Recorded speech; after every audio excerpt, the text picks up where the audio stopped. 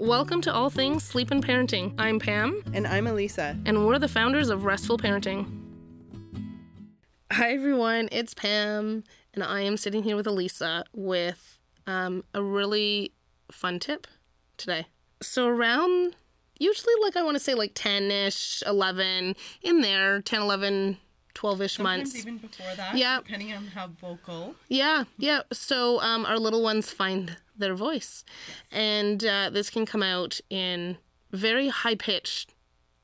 No, it's it's a screech. Yeah, it's not... glass-shattering screeches. Yeah. There's some yelling, there's some screaming, but the hard stuff is that high-pitched screech. It can be sort of like a nail on a chalkboard. Yeah. Yeah, it can be. So, very age-appropriate, very common. It can be frightening for parents because you might think that something is wrong with your child or your baby. Yeah, so definitely age-appropriate. They have, discovered their voice, and they are now trying to use that voice to get attention, right? So... what do you do? What do you do when they start screeching? You have your little one in your arms and they just start that high-pitched screech. So there's a couple of things. A lot of times, some of that screeching can turn into, or can come from frustration.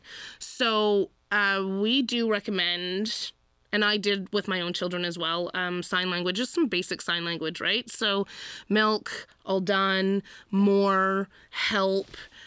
Those were our basics. Now, they're not signing back at 10 months, but when you're working on that, it can go a long way in helping with some of that frustration, especially as they turn into 16, 17, 18-month-olds who have that cognitive ability to know what they want. They just don't have that language developed yet, right? So I think it's really important as well at that 10, 11 months to determine why they're screeching when they're screeching. Yeah, so if they're doing it to get that reaction out of you, right? So usually they're looking at you and they're kind of smirking a little bit. Yes. They have a certain look on their faces when they're doing it just to test those limits a little bit. Yeah.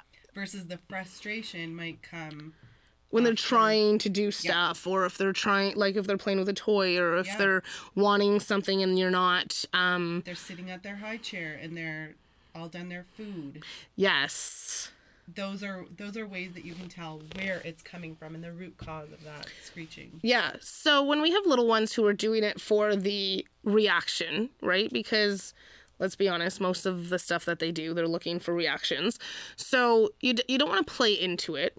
Absolutely. You definitely don't want to play into it, but you do want to acknowledge it, right? So something like, oh, that's too loud. No, thank you. If they're in your arms, you say, no, thank you. That's too loud. And if they do it again, you put them down. Mm-hmm.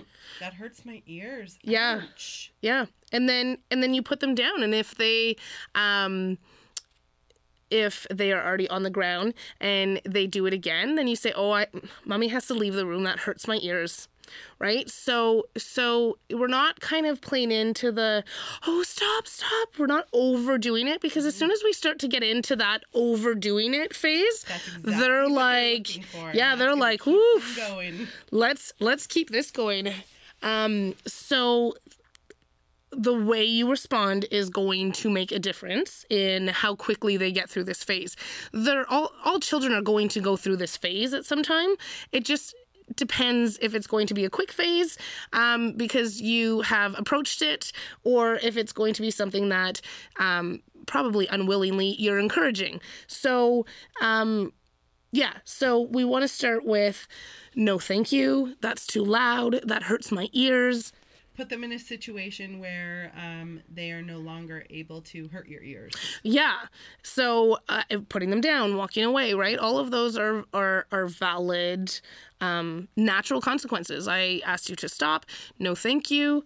And then from there, so we have the response, and then we're working on that sign language so that we are able to help with that language development, so that we're kind of, and it's always a good idea to start, around that 10-ish month age. Of course, when you're doing the signs, you're saying the words as well. So they're getting, benefits of both. Mm-hmm. However, they're able to sign a lot sooner than they're able to express. Can I please have my milk? Thank you. So if they're in your arms, you can walk around and point to things. Would you like this or would you like this? And you can ask them those questions as well. The sign language, we do have a video for that.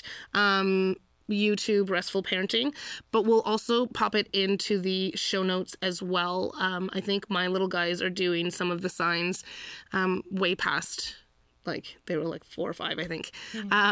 So my guys are doing some of those signs. So it's a good idea to kind of take a look at that and start working on that. And hopefully that helps some of that super fun screeching. Frustration and developing the language so that they don't have to screech to get what they would like to have. Yes. Thanks. Great tips, Lisa. Appreciate it. Thanks, Pam. Thanks for joining us on today's episode. We so appreciate that you've taken that time to come and hang out with us and listen to what we have to say. If you are struggling with sleep or parenting, please know that we have loads of free information on the website, as well as on the YouTube channel. But if after you've read through everything and you've watched those videos, if you're still struggling, know that you're not alone and that we would love to help. So be sure to check out the website, www.restfulparenting.com. You'll find the link to book your free 15-minute call right there. And if you have any comments or anything you'd like to share with us, please leave them below in the comments. We'd love to hear from you. Thanks.